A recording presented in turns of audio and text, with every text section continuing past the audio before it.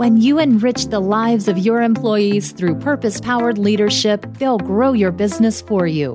Welcome to the Higher Purpose Podcast, where you'll discover how to champion a culture of courage and love. Stop dealing with symptoms and get to the root of the problems in your business.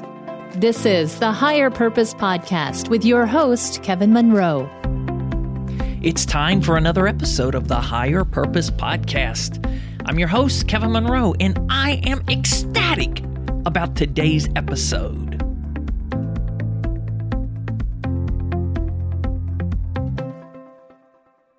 At this point, I don't recall how I was first introduced to our guest, but what I remember is when stumbling upon one of her books, and at that time Bernadette had written 4, I consumed 4 books in 4 days by one author, something I can't say I've ever done before, and we were engaging in conversations over Twitter. Now, granted, it was over the holidays, and I had more time than usual to read, but there was something so refreshing about Bernadette Jiwa and her writing. I knew I had met a kindred soul. So Bernadette has just released her 6th book, Story Driven. You don't need to compete when you know who you are. I'll say it here, what I've already told you in person, Bernadette. Having read, appreciated, and enjoyed all of your books, this Story Driven is your best yet. And I'm thrilled that you're joining us from the land down under to talk about it. I'm sure our listeners everywhere will enjoy today's conversation and that our Australian listeners will be delighted to have a fellow Aussie join us. So let's get started. Hey, Bernadette, it is such a delight to have you join us. And you're joining from Australia, is that correct? I am. I'm in Melbourne this morning. It's a bit of an overcast autumn day, but we're okay. We need the rain, so that's all right. Well, it's fun. It's always fun when we chat because I'm wrapping up my day and you're just starting what would be our tomorrow. So I know we sort of love being ahead of the game. No, I don't mean that let's not go there at the moment. I think we'll come to that later in the podcast. Well, hey, as we're getting started here, Bernadette, what's something you'd like those listening to know about you that allows them to connect with you as a person? I don't think we've talked about this before the last time I spoke with you, Kevin, but I am the mother of 3 young men, and that more than anything else that I've done in my life has been the making of me. So that's something I want people to know. It keeps me very grounded. They keep me very grounded, I will say. And how old are they now? My eldest is 26, and then my middle son is just almost 23, and then I've got a 20-year-old. You see how good that planning was, 3 years apart? Yeah. That's right. Get them through university or almost. I said that to my husband actually a few weeks ago when our youngest son graduated early, and I said, they've all got a degree, they can all drive, and they can all swim. We're done.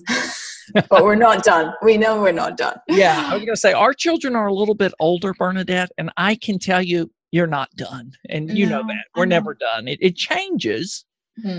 But we're never done. And we don't want to be done, right? No. Obviously not. No. Okay, so we have 2 children, a son and a daughter. Son's 30, daughter's 28.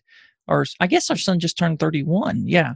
And we have a granddaughter. And now that is a whole nother fun season of life. Oh, congratulations.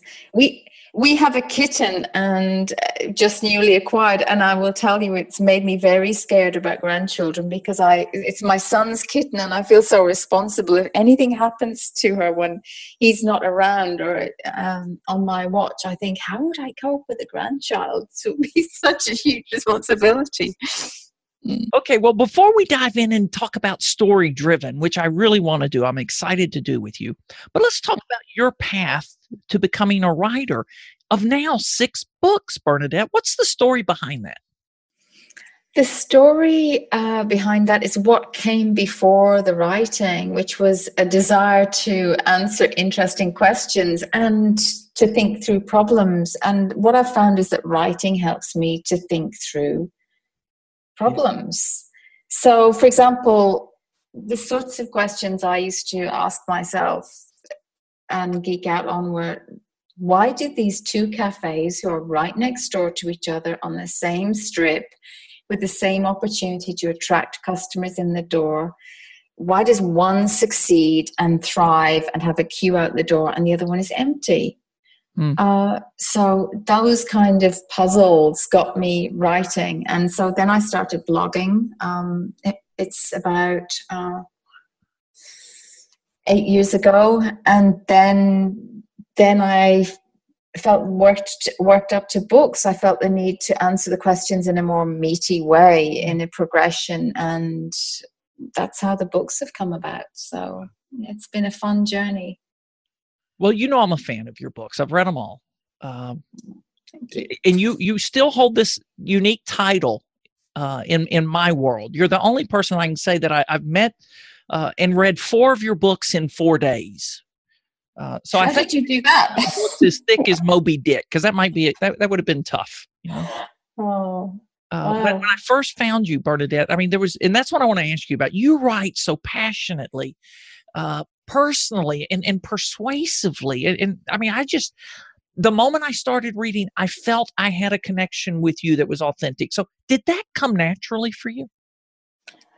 I guess I don't know how to write any other way. I don't have any formal training as a writer, so nobody would be more surprised than my English teacher to know that I've authored any books.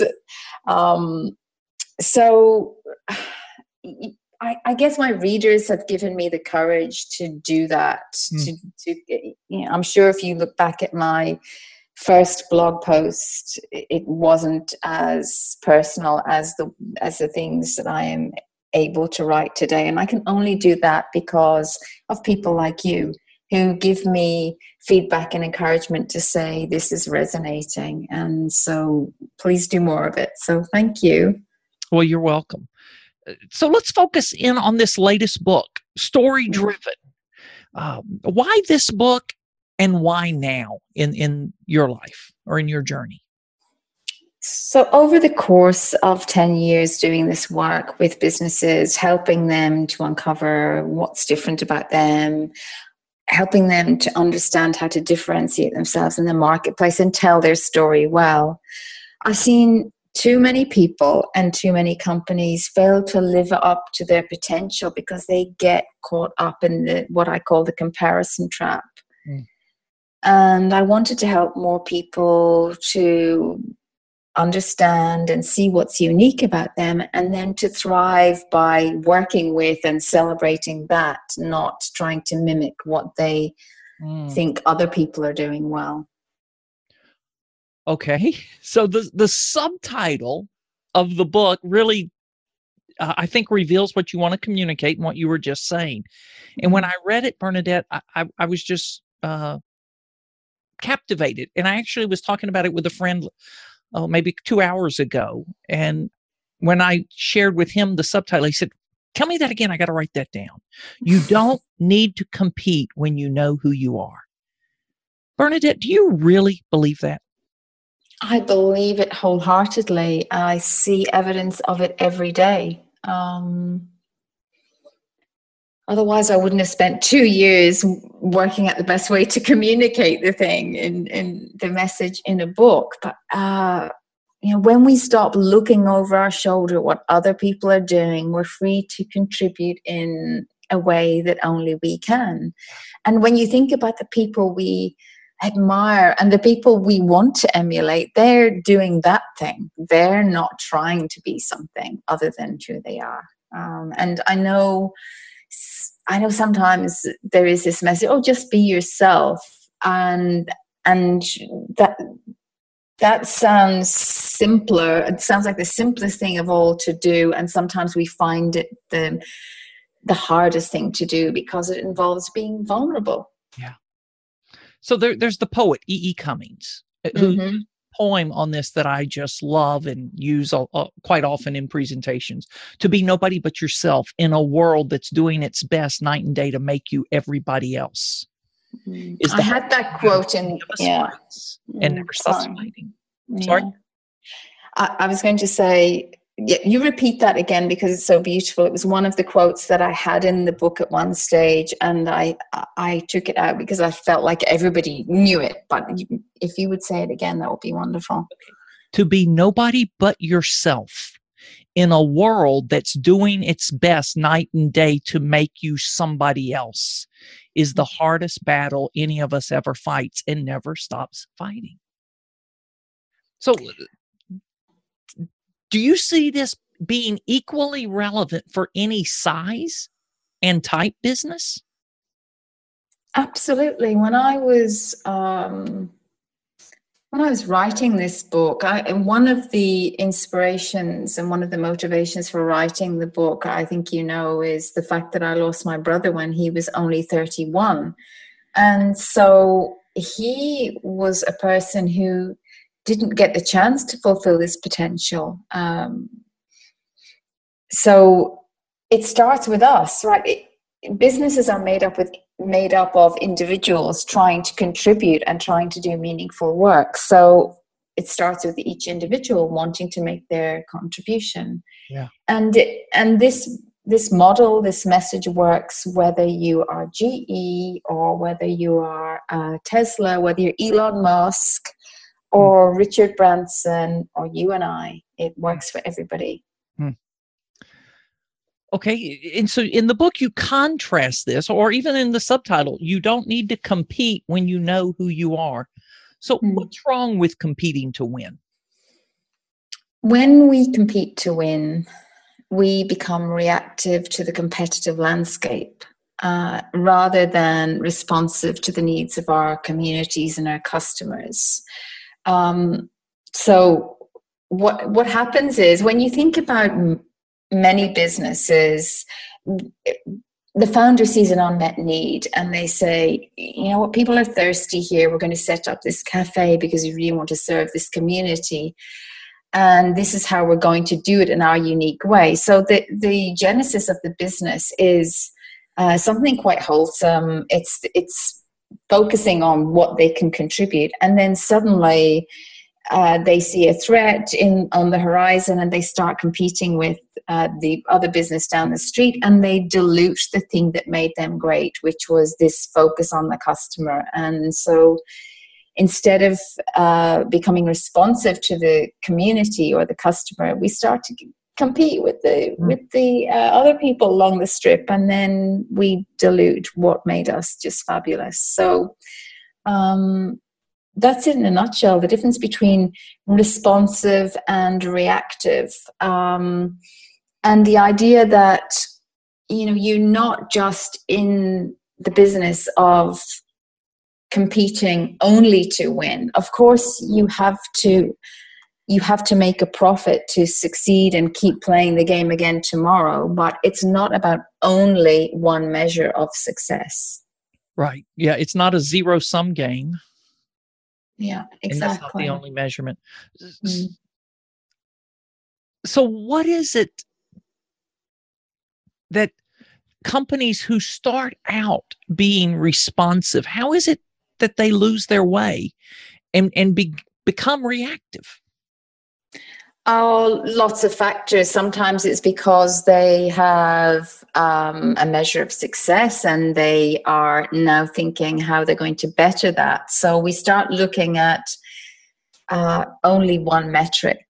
So let's look at the tragic situation Cricket Australia are in at the moment. The Australian cricket team, I'm not sure if any of your listeners are fans of cricket, but our cricket team is lauded here in this country as our sportsmen are, and they have been caught cheating in South Africa. And our nation is distraught because it communicates to us that there's something wrong with our values there, and that we are they're only competing to win. They're not just thinking about how to win or the privilege of playing. They're thinking about just getting runs on the board and by any means. So that has really destroyed the pride we have in our sports people, and the same goes for business too. If you're only competing to win by one metric, which is having the most of something, the most customers, the most money, that is a zero-sum game, as you say, because there's always going to be somebody else to catch up to, and you're going to start focusing on how to do that as opposed to how to best serve your customers. Okay. In the book, you write that every business, this is a quote, every business is driven by one of two philosophies. A company is either competition driven or story driven. So what's the difference? The difference is, as we alluded to, that the competition-driven business is reactive to the competitive landscape. So one of the examples in the book, I draw a parallel between the Volkswagen company and Tesla. So Volkswagen, being reactive to the competitive landscape, tried to compete to win and then ended up compromising on, I would say, the values of a lot of the people in the company. Some people looked for a shortcut to do that. And then you had the Dieselgate and the emissions scandal. Whereas you have a company like Tesla that's responsive to customers' needs, and not only that, but the need that down the track that we are going to face, where we are going to run out of resources. And so they are trying to clean up the planet, not just to get us into a fast car.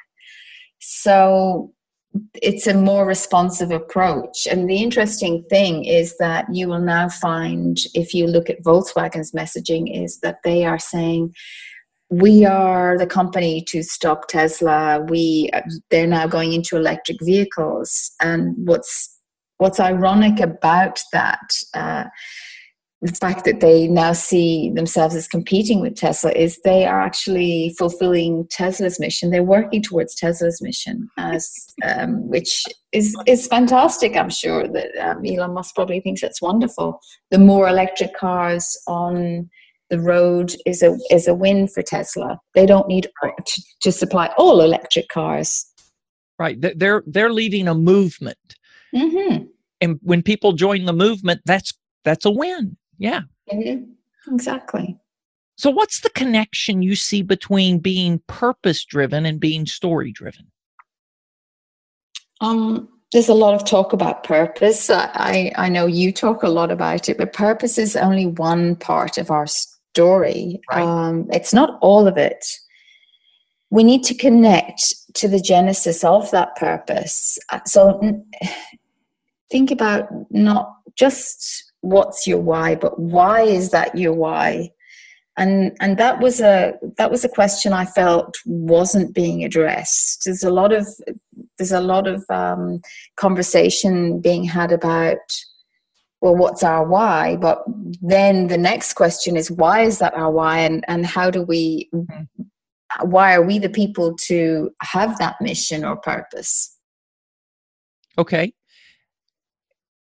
And likewise, it's okay if more than one company has a similar why, as long as it's their why, right? Well, exactly. It's easy to find the thread of where that came from. There are companies like Patagonia working to make manufacturing more ethical, in the clothing business more ethical, and they're working to conserve resources. There's more than just Patagonia working towards doing that. So you need to understand the genesis of why that's your purpose, that you didn't just pluck it out of thin air because, oh, it looks like Patagonia are making money doing that thing. We should do that too. It's not about jumping on the bandwagon. It's about finding something that really is true to you. Well, just as there's this purpose movement, there is this real focus on story. globally, and communicating through story. And I think what you're touching on there is that a lot of companies have jumped on purpose just because they feel they have to, and a lot of companies are jumping on story and trying to tell story or use story. But I guess what shines through is it's not their story. Mm. They're trying to co-opt or hijack someone else's story and use it, right?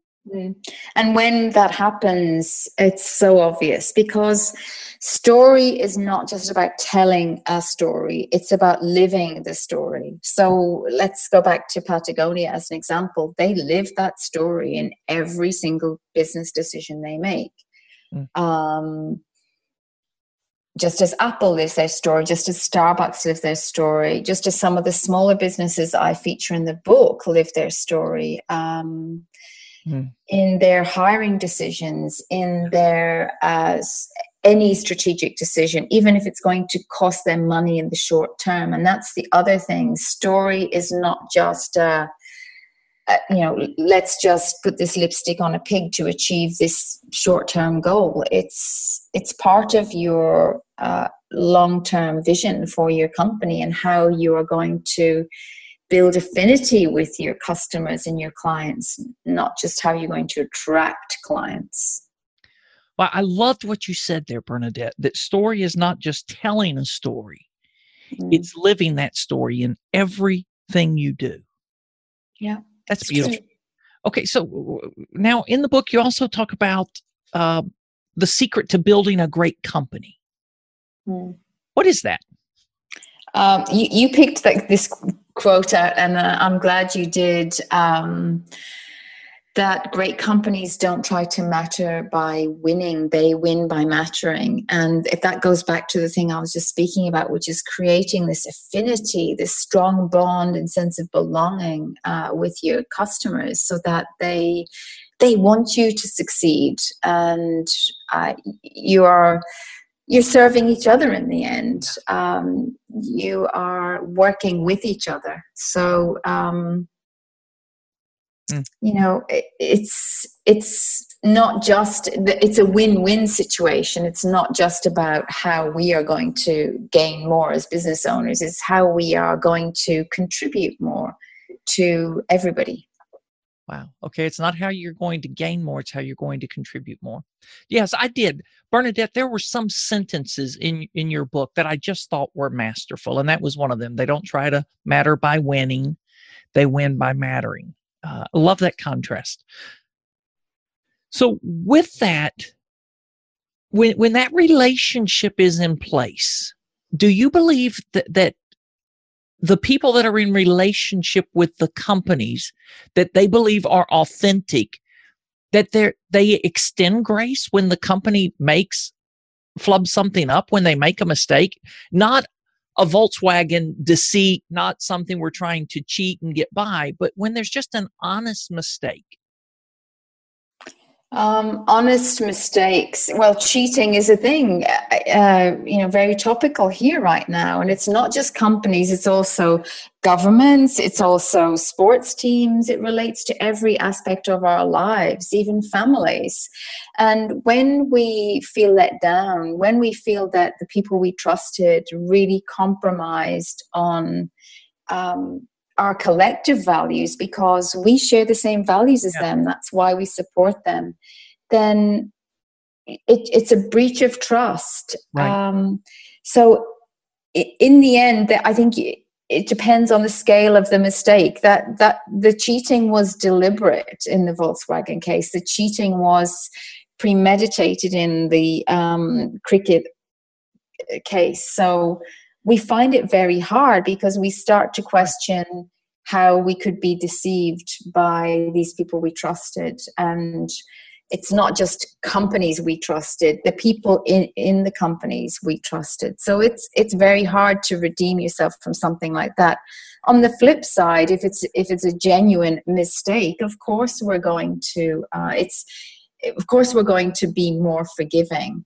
But when it's premeditated and there's clearly a track record of that, then it doesn't, we find it hard. We find it very hard. It's human nature.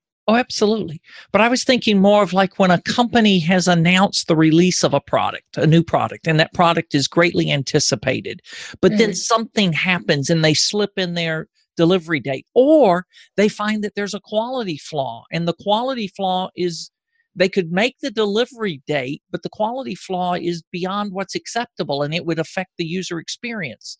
So they make a decision to, miss a ship date or deliver date for the good of the customer, or maybe something that's beyond their control. In those instances, I see forgiving from the fan base, the customers. Yeah. But now cheating or deliberate or fraud and those things, I don't believe there should be a lot of grace for that from a company.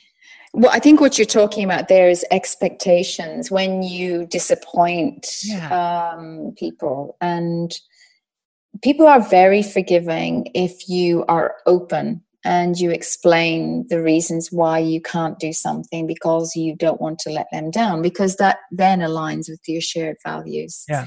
We couldn't do this because we don't want to compromise on our standard and what we want to deliver to you. How could we argue with that? We actually like people to be vulnerable in our presence. It creates an even keener sense of trust. So, Bernadette, are you seeing that story and this idea of story driven? Is it resonating globally? It is, because every culture is interested in, everybody from every culture is interested in doing meaningful work. Everybody from every culture is interested in building trust and relying on others and having a sense of community and doing great work and creating a future we want to see. The whole, part of the message of the book is, let's do work we're proud to have done. And I feel for people at Volkswagen who are, when things like the emissions scandal broke, because there are people there who want to do work that they're proud to have done. And then they're tainted. Their work is tainted by this scandal. Yeah, I think that's really telling. In any organization, whether it's a government or whether it's a business like Volkswagen, when there are people at the top who made those decisions and withheld information or cheated in some way, that doesn't reflect everybody in the company. There are a lot of people in the company that are equally or perhaps even more disappointed than the rest of us are because they've given their life to the company. And, United Airlines being another example of that. There are, of course, cabin crew who were as distraught as we were to watch a passenger being dragged off a flight.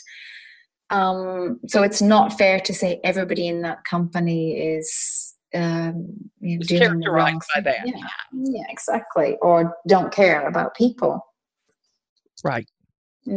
Okay, I want to read another quote from the book and ask you a question, but there's a point, and I communicated this via social media, or maybe in a review I wrote. There's a point that your book also becomes a bit social commentary, which I just loved. Okay, so here's the quote. In our Western world of abundance and privilege, greatness is a game of comparison that drives us to achieve more. Bigger wins, more sales, hockey stick growth charts, increased market share, scale, power, and influence. Permanently higher highs that inevitably end in compromise. We have created a culture where we're not winning unless someone else is less than or losing. We're constantly trying to get our arms around what it means to be successful. Success is always something we're aiming to achieve at some point in the future, not something we can feel, not something we feel we can experience in the moment. Success is never now. Okay, so that's what you wrote, which I just loved. So, Bernadette, how do you define success? For you? Success for me is a feeling, a sense that you've done the right thing, no matter what the outcome. And I love this quote from author Neil Gaiman. He says, you go and leave the world better for you having been here. Yeah. And that's success, isn't it? In every moment of every day, no matter, not just in business, but in life. Have you left the world better for you being here today? Yes. That's success to me. Yeah, I just think this is really important. And folks I work with, I'm always encouraging them. How do you define success? Because if we don't define it, someone else is going to define it for us. How do you define it, Kevin? Pardon? How do you define it? Well, for me, making the world a better, brighter place, being a light, shining my light, whatever light that is for others. And a lot of it for me, like you, revolves around family. So for years when I worked in the corporate world, I had a different definition of success. And one of those was as many nights as possible being home for family dinner was part of success for me. And so I did not apply for promotions that were offered because I didn't want to be gone all the time. I didn't want to live on the road. I wanted to be home. That was part of success. Success for me is being able to impact others, being able to help others discover there's more to life than money, fame, and fortune. And you made a really great point there, which is what I'm alluding to, that you don't have to climb to the top of some predetermined ladder, because there seems to be this this notion that we need to follow a certain path. So if you, it's right. Not, you should be aspiring to the next rung on the ladder, when in actual fact, that may not be where your strength lies. You may not be the person who you may be a better teacher, or you may be better in the position that you're in. You may have more opportunities to create an impact in the position you're in than if you had a more senior position. So it's understanding yourself and how you best contribute to, right? Which is part of the message in the book. Absolutely. I know that there's one of the companies that you reference in your studies that's called Small Giants, but I'm wondering, are you familiar with the movement Small Giants in the book? Yeah, I am. The subtitle of that book is Companies That Choose to Be Great Instead of Big. And one of the things that Bo talks about, Bo Burlingham, the author of that book, that you were just talking about, is there are other metrics by which to be successful.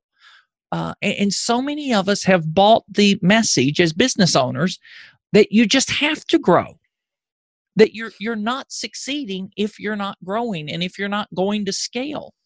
And Bo has profiled so many companies that just said, that's one way to determine success, but that's not our way, which goes back to, if you don't have your own definition, you're going to be playing someone else's game.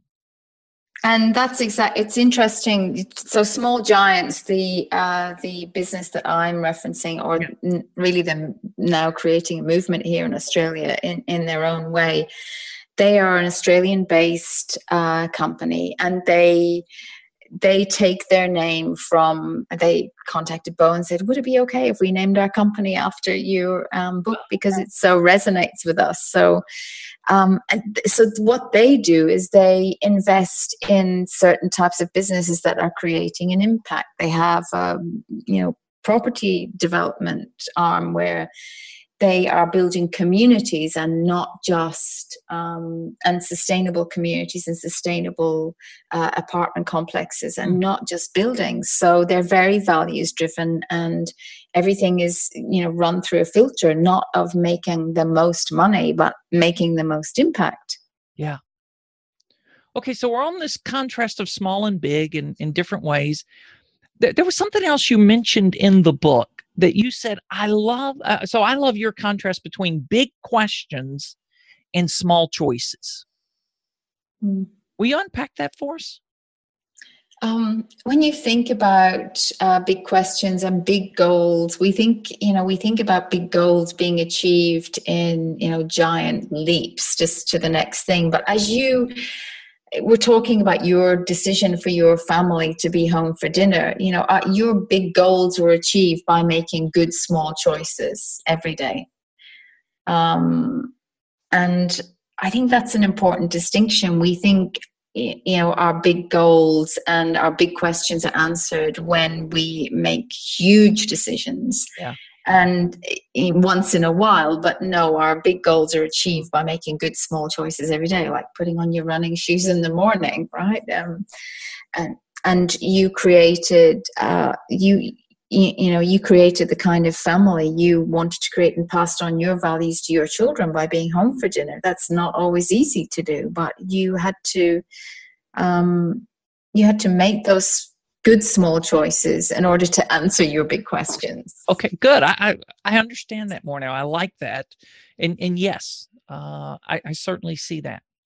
Hey, there's something else. I'm wondering, do you get any pushback from business schools when you write something like this line? Putting contribution before profits is still an underrated business strategy.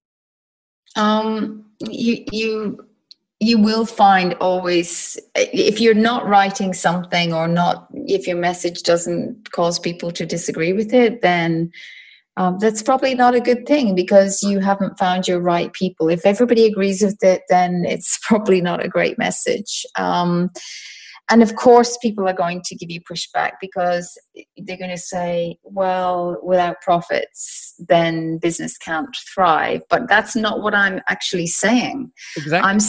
I'm saying when we create value by contributing, we can't help but succeed. Right. As opposed to making the profit the goal. Let's try and make the numbers go up this quarter.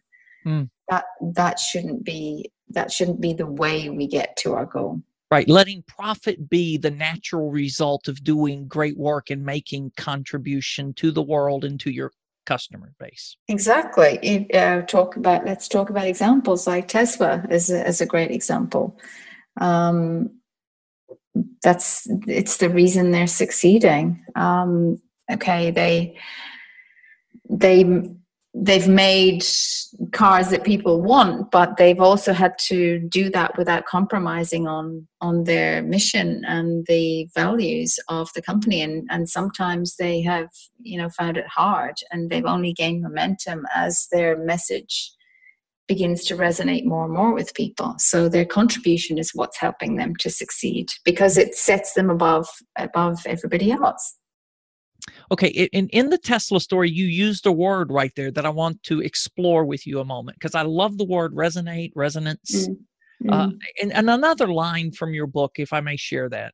The irony is, no business ever died from a shortage of attention. Companies and ideas fail because of a lack of resonance with the people they seek to serve. And you see resonance as the key to loyalty, to the key of long-term success, right? Yeah, I do. It's not just me. It's not just me plucking that thought out of thin air. We see it all around us. Right. With brands like Airbnb,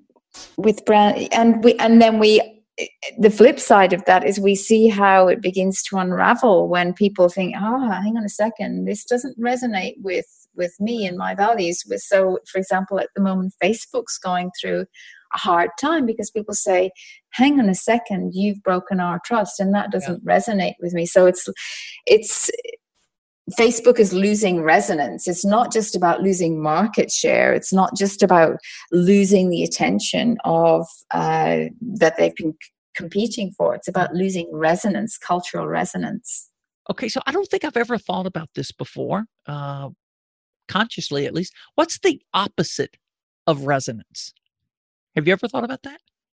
I'm not trying to put you on the spot. Just as I was listening, you have put me on the spot. I think it's dissonance. So, resonance Or means indifference perhaps too. Maybe not quite indifference. well, when you think of resonance, it means that I'm on the same wavelength or vibration with you.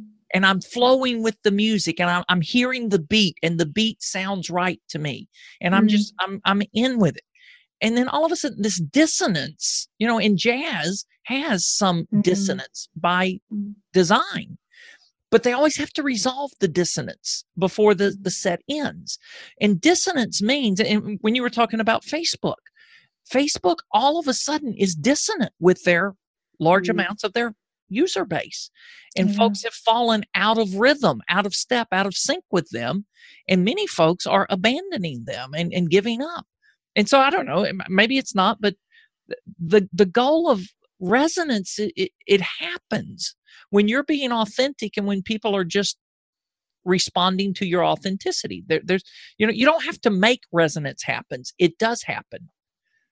Yeah, because you're attracting like-minded people with shared values, and they're saying you're offering us something that we want in the way that we want it, and it's contributing to our lives, and we like it. We like how we feel when we do business with you, or when we belong to this community, and that's what's happening with Facebook. People are saying, I don't like how I feel belonging to this community, so I'm out of here.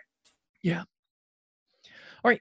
Another line that I want you to unpack for us, and I just love this one. You already have a story.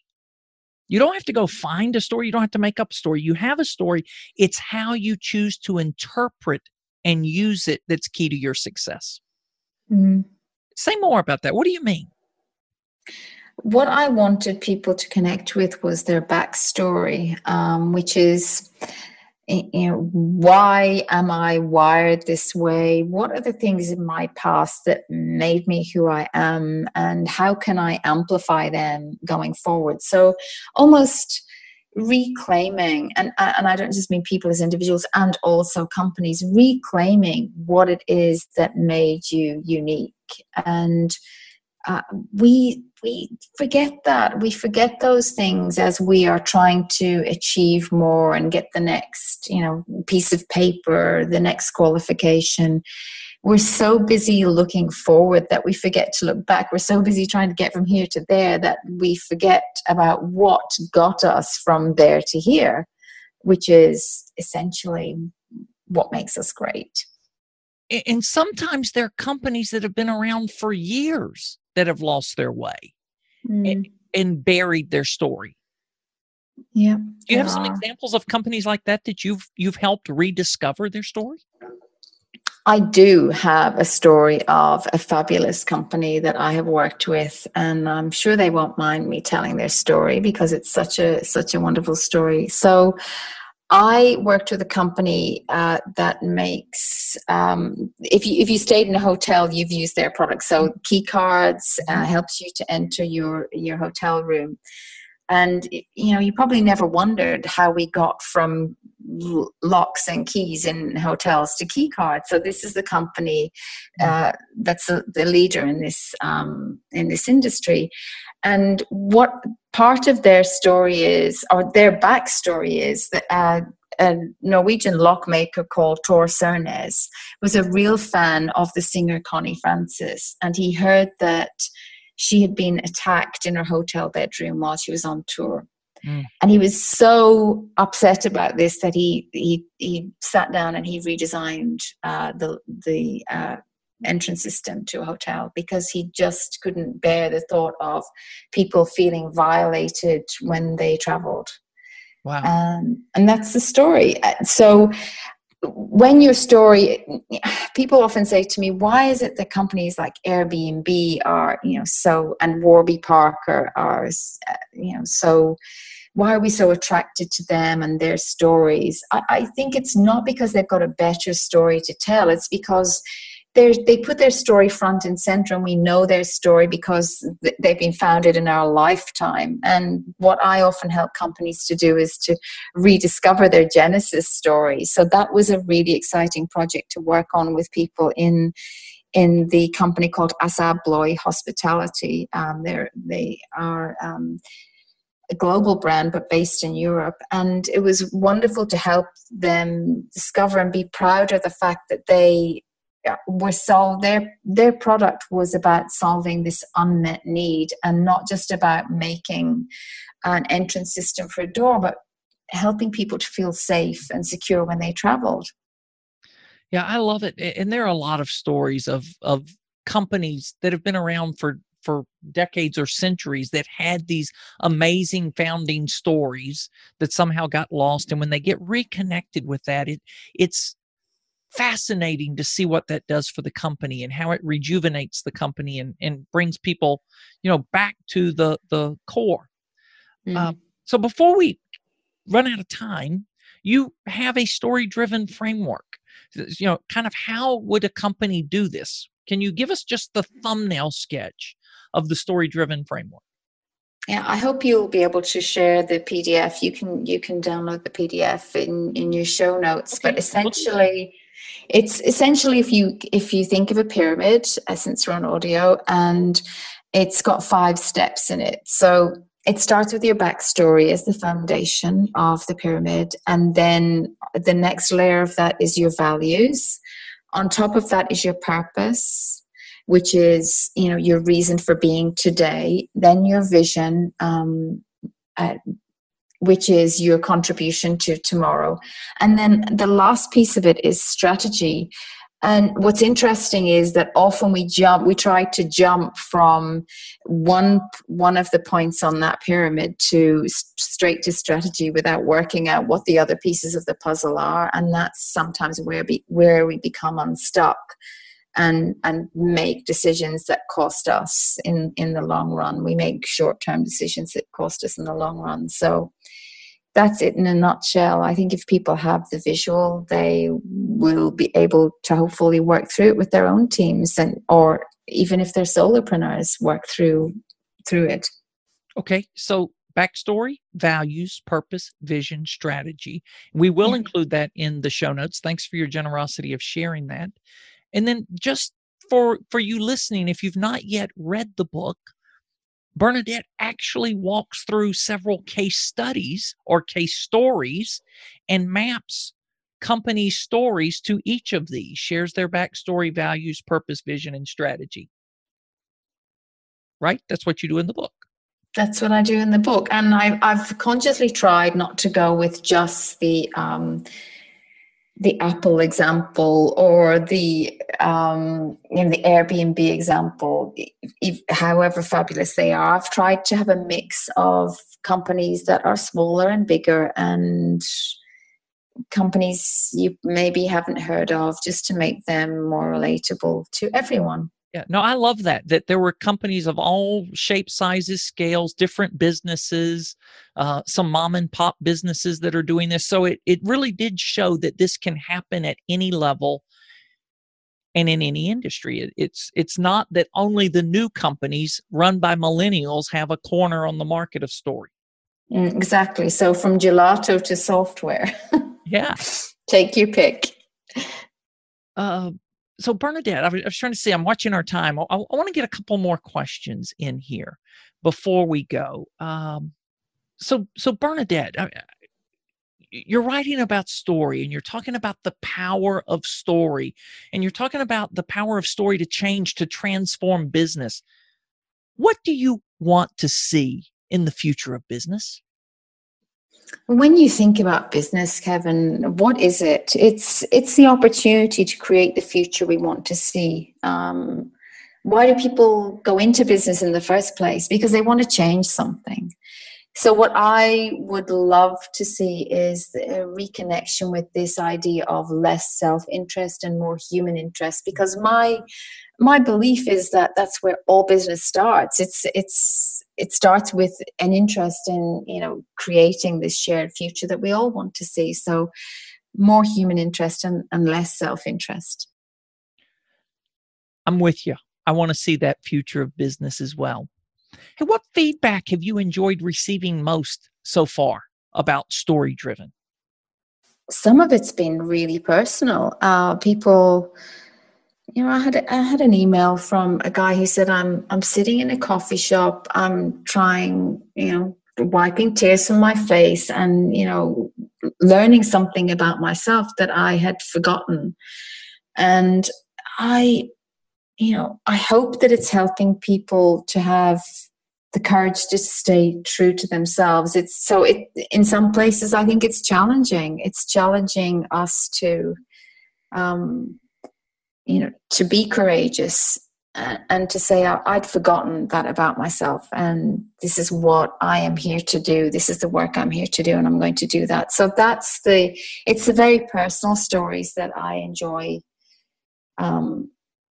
getting feedback on, really. I'm sure it is. And Bernadette, the one comment I'll make there before we wrap up, I believe it's because you're so vulnerable the way you write that you make that easy for people to enter in and find their story by you being so open with yours. And I remember now that is what you shared about your brother. That was in the first book I read, and it was reading that just forged this back to you were talking about work, human to human connection. And allowed this, wow, this is not just some ivory tower author. This is a real person who has real pain and has real hopes, joys, and dreams. And to connect around that.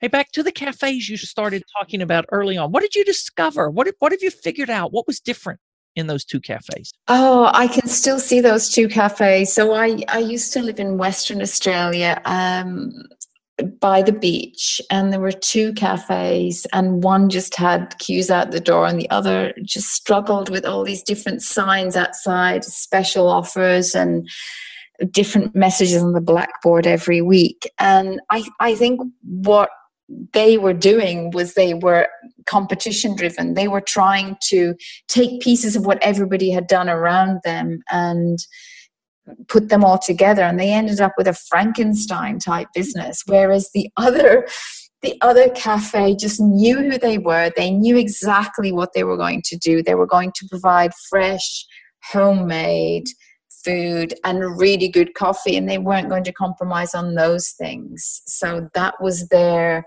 unique approach. And it sounds like, well, that's what every cafe does, but there was a way in which that's what every cafe probably should do, but there was a way in which they brought that to life that was unique to them, and with the kind of hospitality that they offered and the environment. The story just wasn't about what's on the menu. The story was about how we greet people when they come in the door, what kind of napkins we have, what kind of cups we use, what kind of coffee we choose to serve. They were very firm about certain things they weren't going to compromise on. And they had a queue out the door. So they knew who they were, essentially. And my guess is they knew their customers by name, many of them. They did. What happened to them actually when they were so successful that they scaled. And for customers like me who were very loyal at the start, they lost a little bit of their magic, which sometimes happens because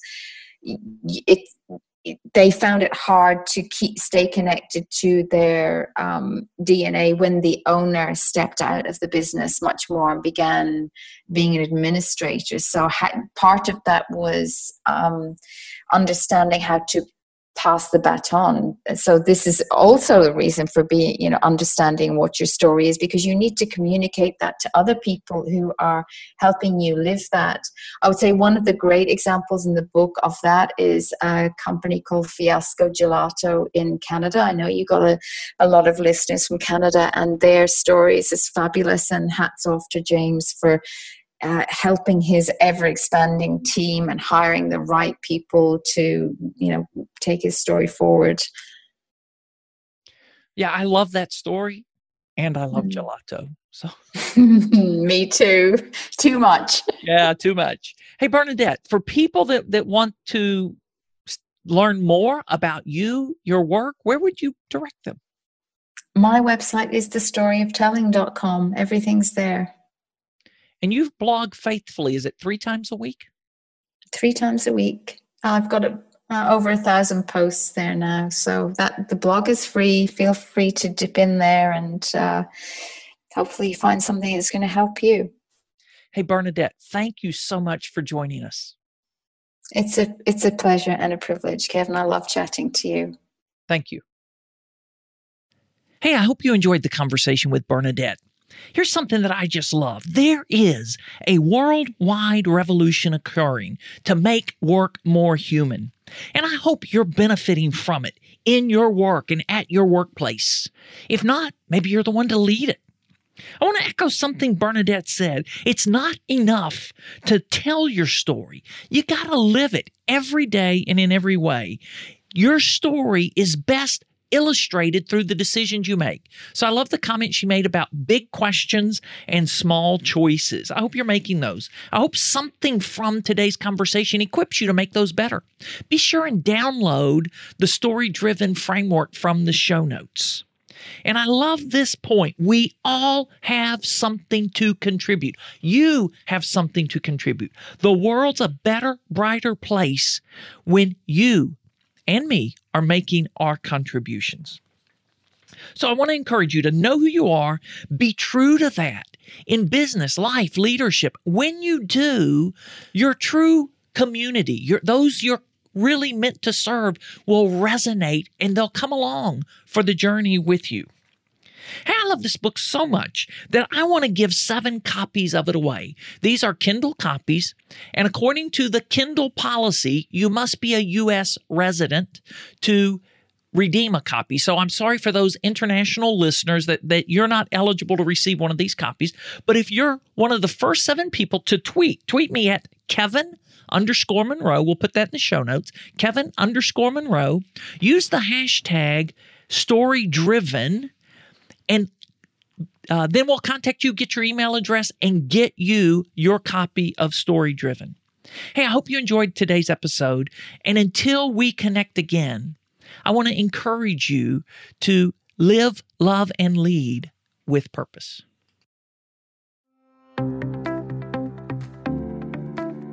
Thanks for joining us for this episode of the Higher Purpose Podcast. And remember, you can get your free 15-minute laser coaching call by going to kevindmonroe.com/work. He'll help you get unstuck in your business.